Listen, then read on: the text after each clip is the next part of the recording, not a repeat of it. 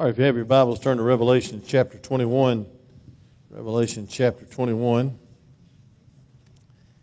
We preached on this not last week. We had a Jewish missionary last week, or missionary to the Jews.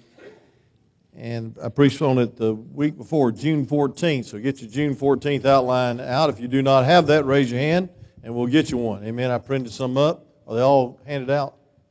Where are the outlines? We have outlines. I know that. I printed them. Okay, good. All right, raise your hand again if you need an outline. Revelation chapter 21. Last night I had the privilege of hearing Brother Rick Gravely preach on heaven, and so I'm going to back up a little bit and preach on it too, because it thrilled my heart so much.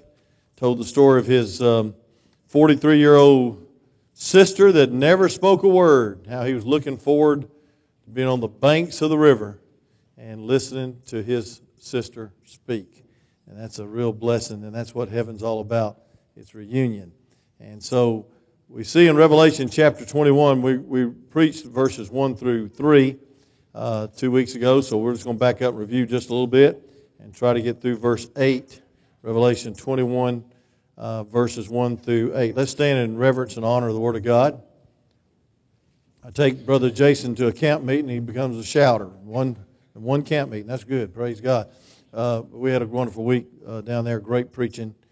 You ought to go tomorrow night. I think Brother Johnny Pope will be preaching, and it'll be a wonderful time. If you don't want to go south, you can go north to Nellie Head. They're having revival with Brother Ricky Gravely, one of the products of our church. He was a bus kid in a church that we started in Chatsworth. The church failed, but he didn't. So he's the fruit of that church, and I thank God we have a part in his ministry. Revelation chapter 21, verse 1 through 8. The Bible says, I saw a new heaven and a new earth, for the first heaven and the first earth was passed away, and there was no more sea. And I, John, saw the holy city, New Jerusalem, coming down from God out of heaven, prepared as a bride adorned for her husband. And I heard a great voice out of the heavens say, Behold, the tabernacle of God is with men, and he will dwell with them, and they shall be his people, and God himself shall be with them and be their God. And God shall wipe away all the tears from their eyes, and there shall be no more death, neither sorrow nor crying, neither shall there be any more pain, for the former things are passed away. And he that sat upon the throne said, Behold, I make all things new. And he said to me, Write, for these words are true and faithful. And he said unto me, It is done. I am Alpha and Omega, the beginning and the end. I will give unto him that is athirst of the fountain of the water of the life freely. He that overcometh shall inherit all things, and I will be his God, and he shall be my son. But the fearful, and the unbelieving, and the abominable, and the murderers, and the whoremongers, and the sorcerers, and idolaters, and all the liars shall have their part in the lake which burneth with fire and brimstone, which is the second death. You may be seated as I pray. Father, thank you for this wonderful chapter that describes our future.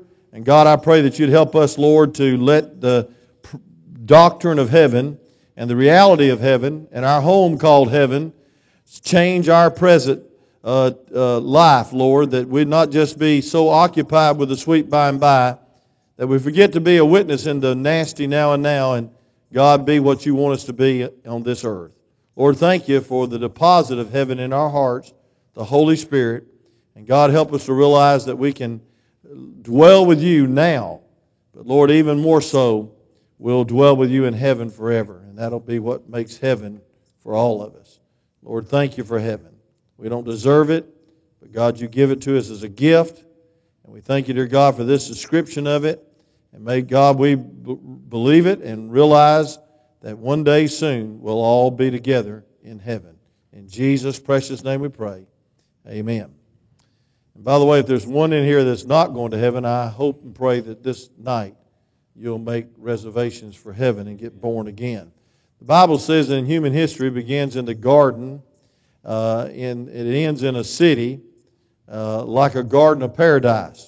Everything that was lost in the Garden of Eden is regained in this chapter. The eternal city of God is compared to a beautiful bride, the Bible says, adorned to be with God. In Genesis, heaven and earth was created. In Revelation, there's a new heaven and a new earth. In Genesis, there's a sun created, but in Revelation, there's no need of the sun. Revelation chapter 21, verse 23. In Genesis, the night is established, and in Genesis chapter 22, verse 5, there's no night there. The seas created in chapter 1 of Genesis, verse 10, but there's no more seas in chapter 21, verse 1 that we just read. The curse is announced in chapter 3, verse 14 through 17, the curse of sin. And then the Bible says there'll be no more curse. That's Revelation chapter 22, verse 3, and that's going to make heaven so beautiful. No more curse, no more devil, no more sin. And then we see death enters history, chapter 3, verse 19 of Genesis. But in chapter 21 of this, our text, verse 4, there's no more death. Chapter 3, verse 24, man's driven out from the tree. In chapter 22, verse 14, God brings back the tree of life. He didn't want Adam and Eve in their fallen state to take a part of that tree and live forever like that. And so then sorrow and pain begins in chapter 3, verse 17. And then in Revelation chapter 21, 4, there's no more tears or pain. So folks, everything that was blown by sin is restored by the Savior. That's why there's a new heaven and a new earth coming down from heaven. And folks, John beholds it, verse 1. The first heaven passes away. The Bible says it very clearly, passes away. Brother Kent Hovind was making fun of all the evolution. It said there was a big bang theory that came out of a soup and a plasm, and it exploded from nothing into everything. And folks, there will be a big bang, and that big bang is going to be to destroy everything, and God's going to make it all new. And that's 2 Peter chapter 3. So we see the first earth passes away, the sea is no more, and then we see a new people. That's what I want to preach on tonight. God promises eternal presence with the Lord. Look at verse 3. And I heard a great voice out of heaven saying, behold, the tabernacle of God is with man. Now I want to tell you what will make heaven a blessing. More than being with your mom and daddy this went on, and more than being with some of our former members. And I was trying to think of all the members that have died and went to heaven, many of them. And I'm going to try to write them all down in the leaf of my Bible soon. I got that idea last night from Brother Rick. And, I think about all the saints of God. Even this past year, this previous year, some of our best members went on to be with the Lord. They're with God, and they're with Him. What a reunion. So there's going to be a reunion one day with all those folks that we love so much, our mama, our daddy. We'll get to see them face to face again. But most important of all, the Bible tells us what's going to make heaven so beautiful, and that is that there's going to be God's people with God. The first heaven and earth was prepared for the first man and woman and their descendants. Our first parents' sin ushered death, decay upon this beautiful world, and creation is in bondage and travail. The Bible says in Romans chapter 8 that there's a travail and a bondage on creation now because of the sin curse. But folks, listen, even in heaven, it's going to be beautiful that we're going to see Him as He really is. God promised His people a new heaven and a new earth. I want you to see two verses in Isaiah chapter 65, verse 17. Isaiah chapter 65 and verse 17. The Bible says in chapter 65, verse 17, now look at it very closely. It says, for behold, I create a new heaven and a new earth, and the former shall be not be remembered nor come into mind. Isn't that wonderful that 698 years before the fact of Jesus Christ's birth, He's predicting that one day in the near future, God's going to have a new heaven and a new earth. Now look at Isaiah 66. What's so precious about the book of Isaiah is the gospel of the Old Testament has 66 chapters like we have 66 books. But look at this. The Bible says in chapter 66, verse 22, For as the new heaven and the new earth which I will make shall remain before me, saith the Lord, so shall your seed and your name remain. And so, folks, we see the old creation must make a way for the new creation because it's been tainted by sin. In Matthew chapter 19, turn with me there. Matthew 19, just setting a foundation for these few verses we're going to study tonight. Matthew chapter 19, and the Bible calls this a regeneration of the earth. Not of man, but of the earth. Matthew 19, and look at verse 28.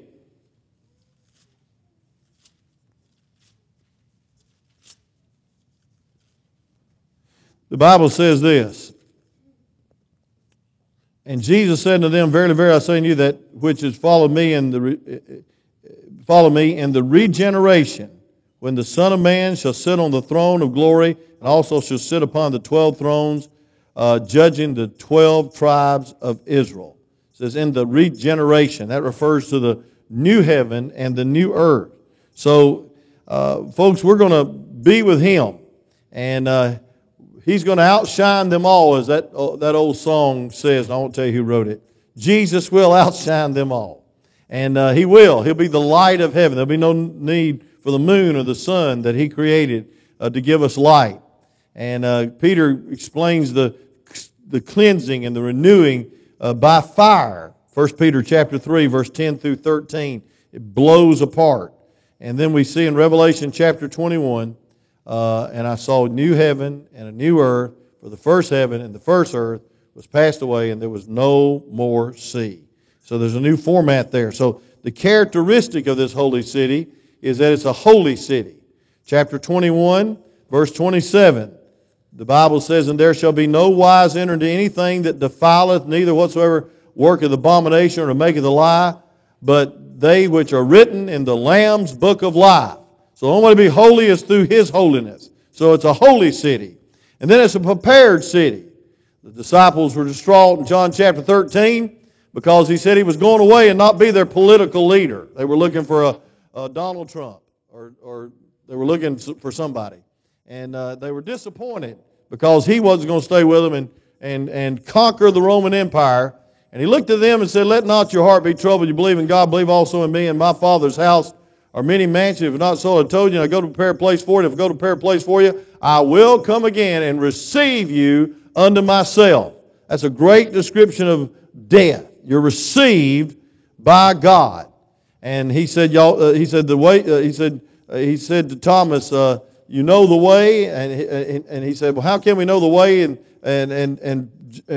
Jesus said in verse 6, I'm the way, the truth, and the life. No man cometh to the Father but by me. There's only one door.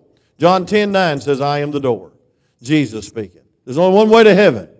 You say, oh, that's too narrow. Well, that's the Bible. The Bible says there's only one way, and that's through Jesus Christ. And so we see that there's going to be a new heaven, a new earth, but praise God, there's going to be a new people. We're going to have the eternal presence of God. God claims His people forever. Look at verse 3 back in our text real quick. Revelation chapter 21. Verse 3 says, And I heard a great voice out of heaven saying, Behold, the tabernacle of God is with men. So God promises, under point 3 on your outline, eternal presence, but He claims a people forever, and God is their God, because He said, and He will dwell with them, and they shall be His people, and God Himself shall be with them and be their God. And so, folks, listen, that's a prepared city for a prepared people. And then it's a beautiful city. Verse 2 says, as a bride adorned for her husband. Now, have you ever seen an ugly bride? Don't answer that question out loud, please. Most of them have a little shield over their face. No, it's not shield, what's it called? Veil. It might be a shield who they're marrying, praise God, but it's a veil. And they walk down that aisle, and they're always beautiful, you know, and they're really beautiful in the eyes of the groom, praise God. I'll never forget this one old boy, he was getting married back here, and he forgot his shoes. He lived in Murray County. I said, praise God, I ain't going to lend you shoes. I ain't going out there barefooted. And finally, the shoes arrived by the haste of the relatives and went all the way back over to Murray County. We was over there panicking, putting things off. Then he got out here and he did exactly what I told him not to. He locked his knees and just about passed out. The best man had to pick him up. And the bride hadn't even come through the door yet. That's enough for some people, because a lot of you married up. You ought to pass out that you got somebody that looks a lot better than you, men. But I want to tell you something. Thank God for that. But it's a beautiful city. It's like a bride. Beautiful. And just perfect for what we need. And then the most important thing about the city is that God dwells with His people. John chapter 1 verse 14 talks about why He came to this earth. And look at it. John chapter 1 verse 14 real quick. The Bible says this. And I want to get to my main point, and we'll leave early tonight. John 1, since y'all can't take no air conditioning. The Bible says in verse 14, "And the Word was made flesh and dwelt among us, and we beheld His glory, the glory as the only begotten of the Father, full of grace and truth." And so we see the first time that He dwells with us, the Lord Jesus Christ is described in John 1:14, and then it's described in Acts 7, verse 48 through 50, dwells with the church. And then, praise God, some of my favorite verses in the Bible, in 1 Corinthians 6, 19 and 20, He dwells in us. He dwells in us. Look at 1 Corinthians 6, 19 and 20. The Bible says this.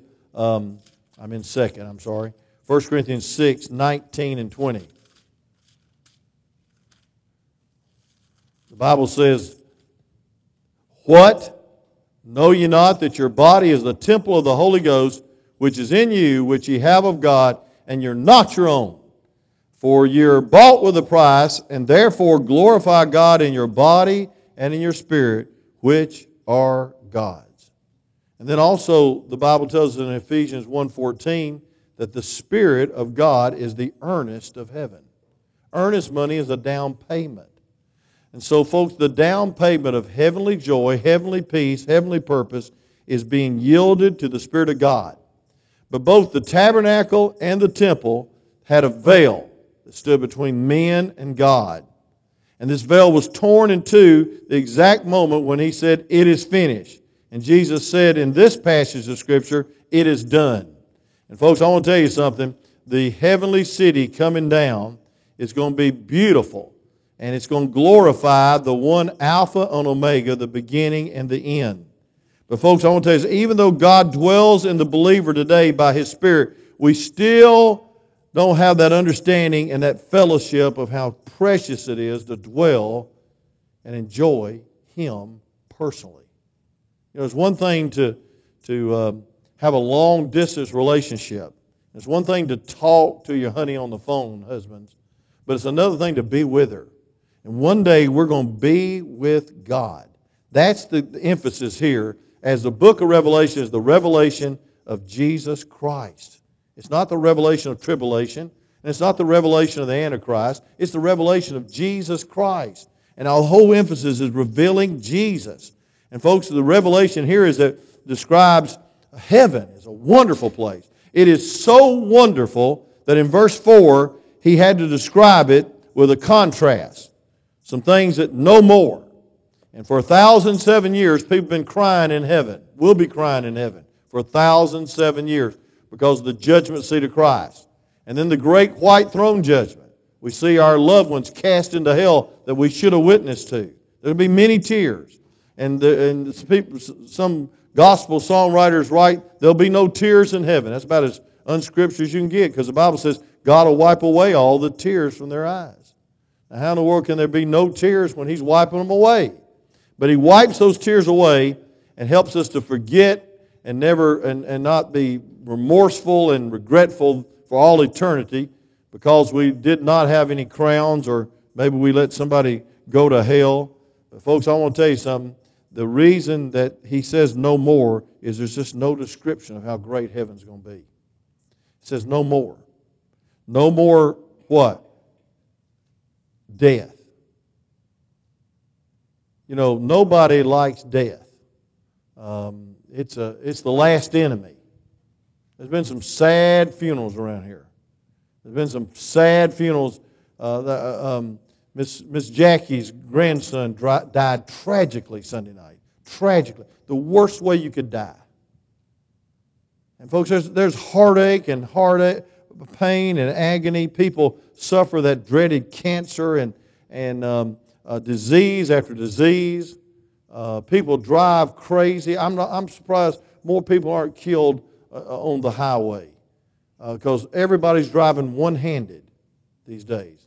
Amen. We're all guilty of it. Say amen. You're texting and driving. You're talking and driving. I remember when telephones used to be in a phone booth. Hallelujah. Stephen Baker was crazy enough to have a phone booth ministry.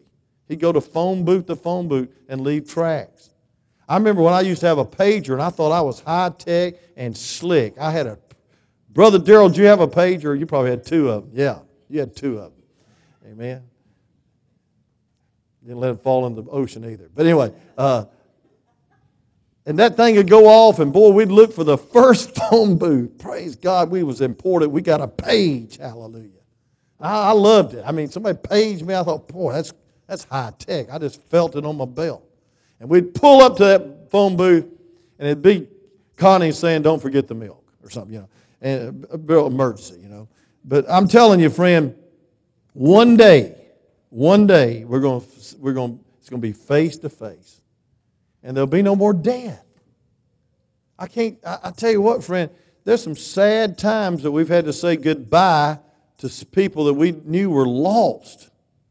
I mean, one of the saddest funerals I believe that I ever preached was to our neighbor that I witnessed to for years and wouldn't get saved. Nicest guy in the world. He'd fix everything in this church. He was a plumber, painter, everything, but he'd never come to church. We had a great play one time where there was 500 people here, and there was people in the hallway and everywhere, and there was a little curtain back here, and we were singing. I'll never forget, I was singing my first solo, Whispering Hope, or what, I don't know what it was. But it was behind that sheet, and we threw some people into hell. That was fun. And we had half-naked men hanging on pieces of planks up here at the cross, and we tried to picture Calvary. I thought it was a pretty good play.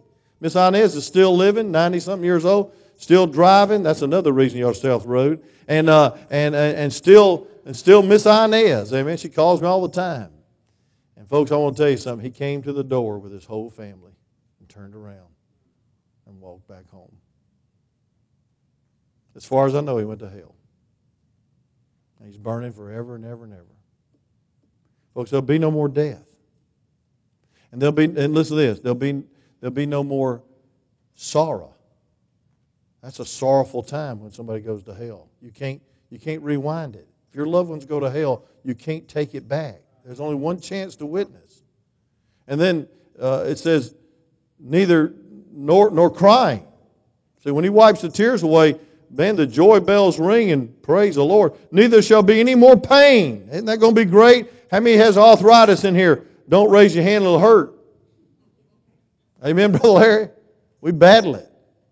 Tell you what, the older you get, you're going to get it. I guarantee you. There's no doubt about it. You're falling apart. I mean, say you're falling apart. Amen? I used to jump out of bed in a sprint. You know what I do now? I roll out of bed and try to get to the elliptical. And then I sit there and say, man, I got to do this 10 miles. This is going to be terrible. And I agonize and whine and cry and do it anyway. Why? Because I don't want to get all stoved up in my old age. But we're all getting older. Amen? I remember I used to drink caffeine drinks at 12 o'clock and sleep like a lamb. Now, if I drink one after 5 p.m., I'm up all night looking at your faces, praying for you. Amen? Praise God. Counting sheep. It's terrible. The doctor the other day said, you got to give up all caffeine. I said, just go shoot me now. Praise God. How you going to wake up? I'm telling you, friend, get caffeine-free coffee from Dr. Howard Turner over there. Amen. But anyway, the veil is torn in two now, and we see him face to face. There's no more pain. There's no more former things. They've all passed away. And folks, here's the crescendo of heaven. Look at it now. And he that sat upon the throne said, behold, I make all things new. And he said unto me, write, for these words are true and faithful. Now, folks, how do you know there's a heaven? Because the Bible says there's a heaven. How do you know that 3 people died on the cross? Because the Bible said you wasn't there. You was not there. Yes, you really were there. You were in the middle cross, and your old nature was crucified. You need to reckon it so. You need to keep him buried. Romans 6:13. Heard a great message by a man that's going to be here, Milton Taylor, August 8th. I can't wait till you hear this unusual preacher. He's hard of hearing, and he enjoys his preaching more than any person I've ever seen in my life. Amen.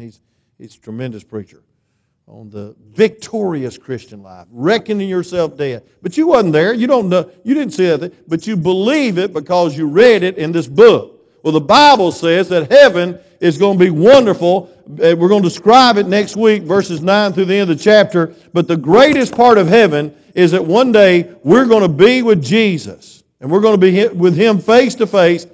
And the only man-made thing is the scars in His hand and the scars on His feet. I'm telling you, friend, we're going to realize that He paid it all, that He spared our life until we got to heaven. And we're going to have a wonderful time of rejoicing, of reunion, and rewards. The 3 R's of heaven. I preached it 100 times at funerals. And blessed are they that die in the Lord, not in the church pew when the air conditioning's not working. I'm talking about in the Lord. Yea, saith the Spirit, their works do follow them. And they shall rest from the labors, and their works do follow them. But I'm just going to close with this. The true believer is an overcomer. And folks, he inherits all things. Look at verse 6. And it said, and he said to me, it is done. That's the heavenly city.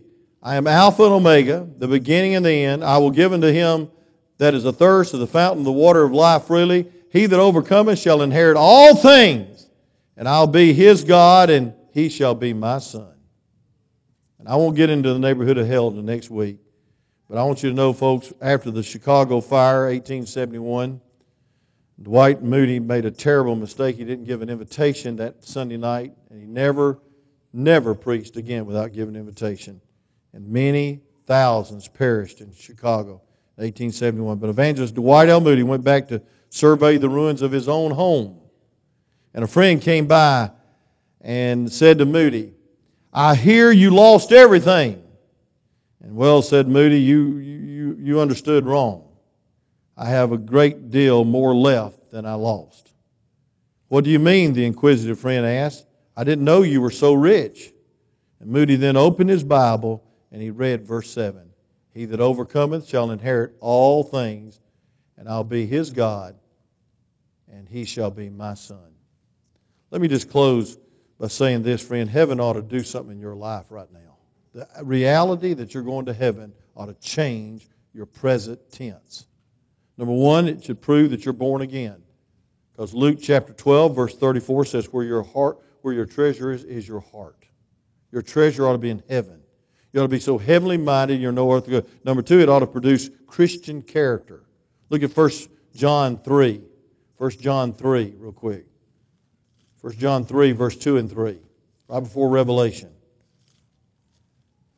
The Bible says, Beloved, now we are the sons of God, and it does not yet appear what we shall be, but we know that when He shall appear, we shall be like Him, for we shall see Him as He is.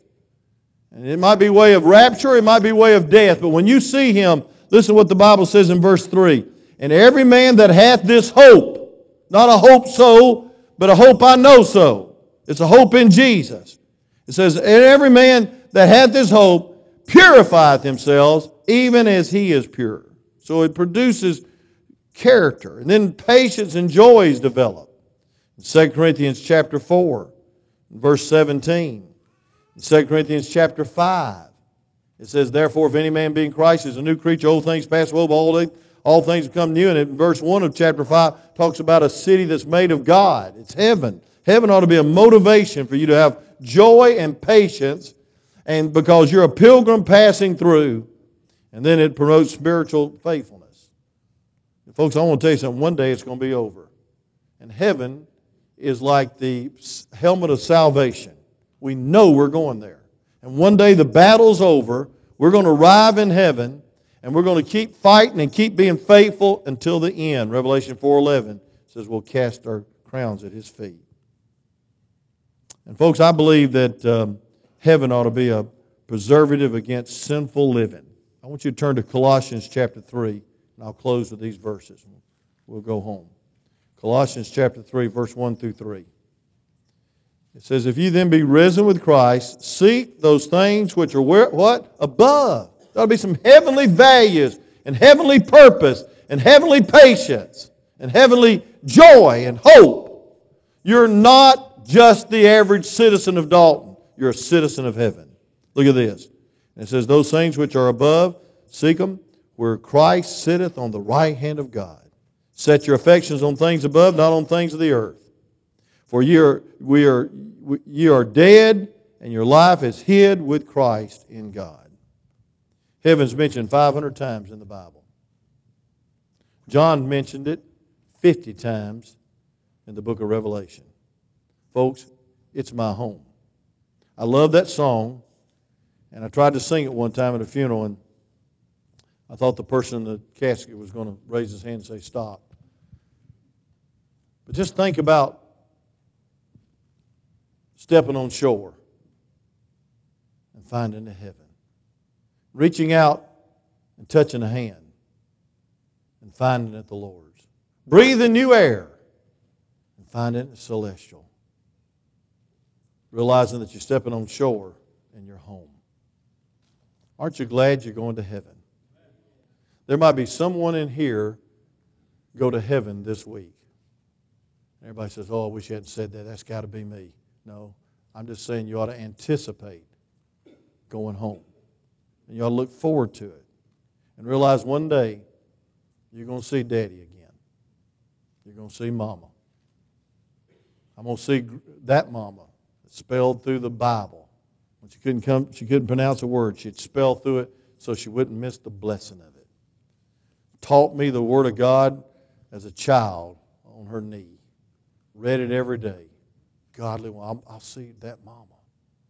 I'll see Pappy. I'll see Grandmama. I'll see Daddy.